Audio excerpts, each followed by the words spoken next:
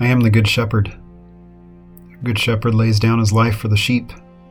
The hired hand, who is not the shepherd, does not own the sheep, sees the wolf coming and leaves the sheep and runs away. And the wolf snatches them and scatters them. The hired hand runs away because the hired hand does not care for the sheep. I am the good shepherd. I know my own, and my own know me. Just as the Father knows me, I know the Father, and I lay down my life for the sheep. I have other sheep that do not belong to this fold. I must bring them also, and they will listen to my voice. So there will be one flock, one shepherd. For this reason the Father loves me, because I lay down my life in order to take it up again. No one takes it from me, but I lay it down on my own accord. I have power to lay it down, and I have power to take it up again. I have received this command from my Father. It's the gospel of the Lord. Praise to you, O Christ. As I said yesterday or a couple days ago or whatever, it's Good Shepherd Sunday. So we're guaranteed of getting Psalm 23, and we're guaranteed of getting a reading from the Shepherd chapter of John, chapter 10. And here we get the bulk of it. I am the Good Shepherd. And the Good Shepherd lays down his life for the sheep. Right? I talked a few days ago, I think on Monday, about this. It's a qualifying marker for him, that there are shepherds and there's the Good Shepherd. All the other shepherds, good, bad, whatever. Everything he does is good. All of it, right? And it's all based around him laying down his life. That phrase is used multiple times here. You have verse 11, the Good Shepherd lays down his life for the sheep. Then the hired hand runs away, because the hired hand does not care for the sheep. But he says, I am the Good Shepherd. I know my own, and my own know me. Just as the Father knows me, I know the Father, and I lay down my life for the sheep. The second time. I have other sheep that do not belong to this fold. I must bring them also, and they will listen to my voice. For there will be one flock, one shepherd. For this reason the Father loves me, because I lay down my life in order to take it up again. No one takes it from me, but I lay it down of my own accord. I have power to lay it down, and I have power to take it up again. I've received this command from my Father. 5 times. Talking about laying down his life, setting it down, almost taking it off as a coat.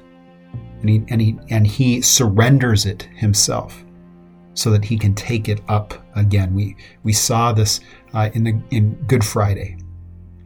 I talked about this on Good Friday in my sermon a little bit, about how he lays down his life for the purpose of taking it up again, for the purpose of receiving it back, that he hands it over to be able to receive it back again. That is the focus of what it is that Christ is doing here in this passage, as well as what he's doing in all of his life. And he says that as the Good Shepherd, he is laying his life down for his sheep, for a purpose. He doesn't just arbitrarily go and die, but it's for the purpose of doing something, of caring for the sheep. And even more importantly, the text that we often look at, which is good, this one of, I have other sheep that do not belong to this fold. I must bring them also, and they will listen to my voice. So there will be one flock, one shepherd. It's this picture of he's going to lay down his life, take it back up again, so that he can gather those sheep, so that he can bring those sheep in. This work of Christ being one that he came for the purpose of death, that he might live again, a death that takes away our sins, and his resurrection that gives us life. Those two things being essential, life and salvation, coming in Christ for us as the shepherd. That is the picture of the Good Shepherd, the one who sees the wolves coming, stands in between the wolf and us, and takes it on the chin for us, that we might be freed, that we might be kept alive. And that is the work of Christ, always for you. And that is what we celebrate for Good Shepherd Sunday. We hold on to that word that he gives us here, that his life is not taken from him. People don't take it by force. I've often preached on him being murdered, but he's not murdered. He gives up of himself for us. It's the reason why he cries out, "It is finished," and then he dies. That he voluntarily does it. That he's not taken there by force. So that he might be able to take his life up again, having that power over life and death for our sakes. Let us pray. O Lord Christ, good shepherd of the sheep, you seek the lost and guide us into your fold.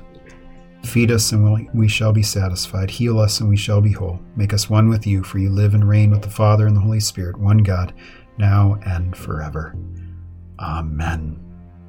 Well, church, we will see you on Sunday. But with that, go in peace. Serve the Lord. See you later.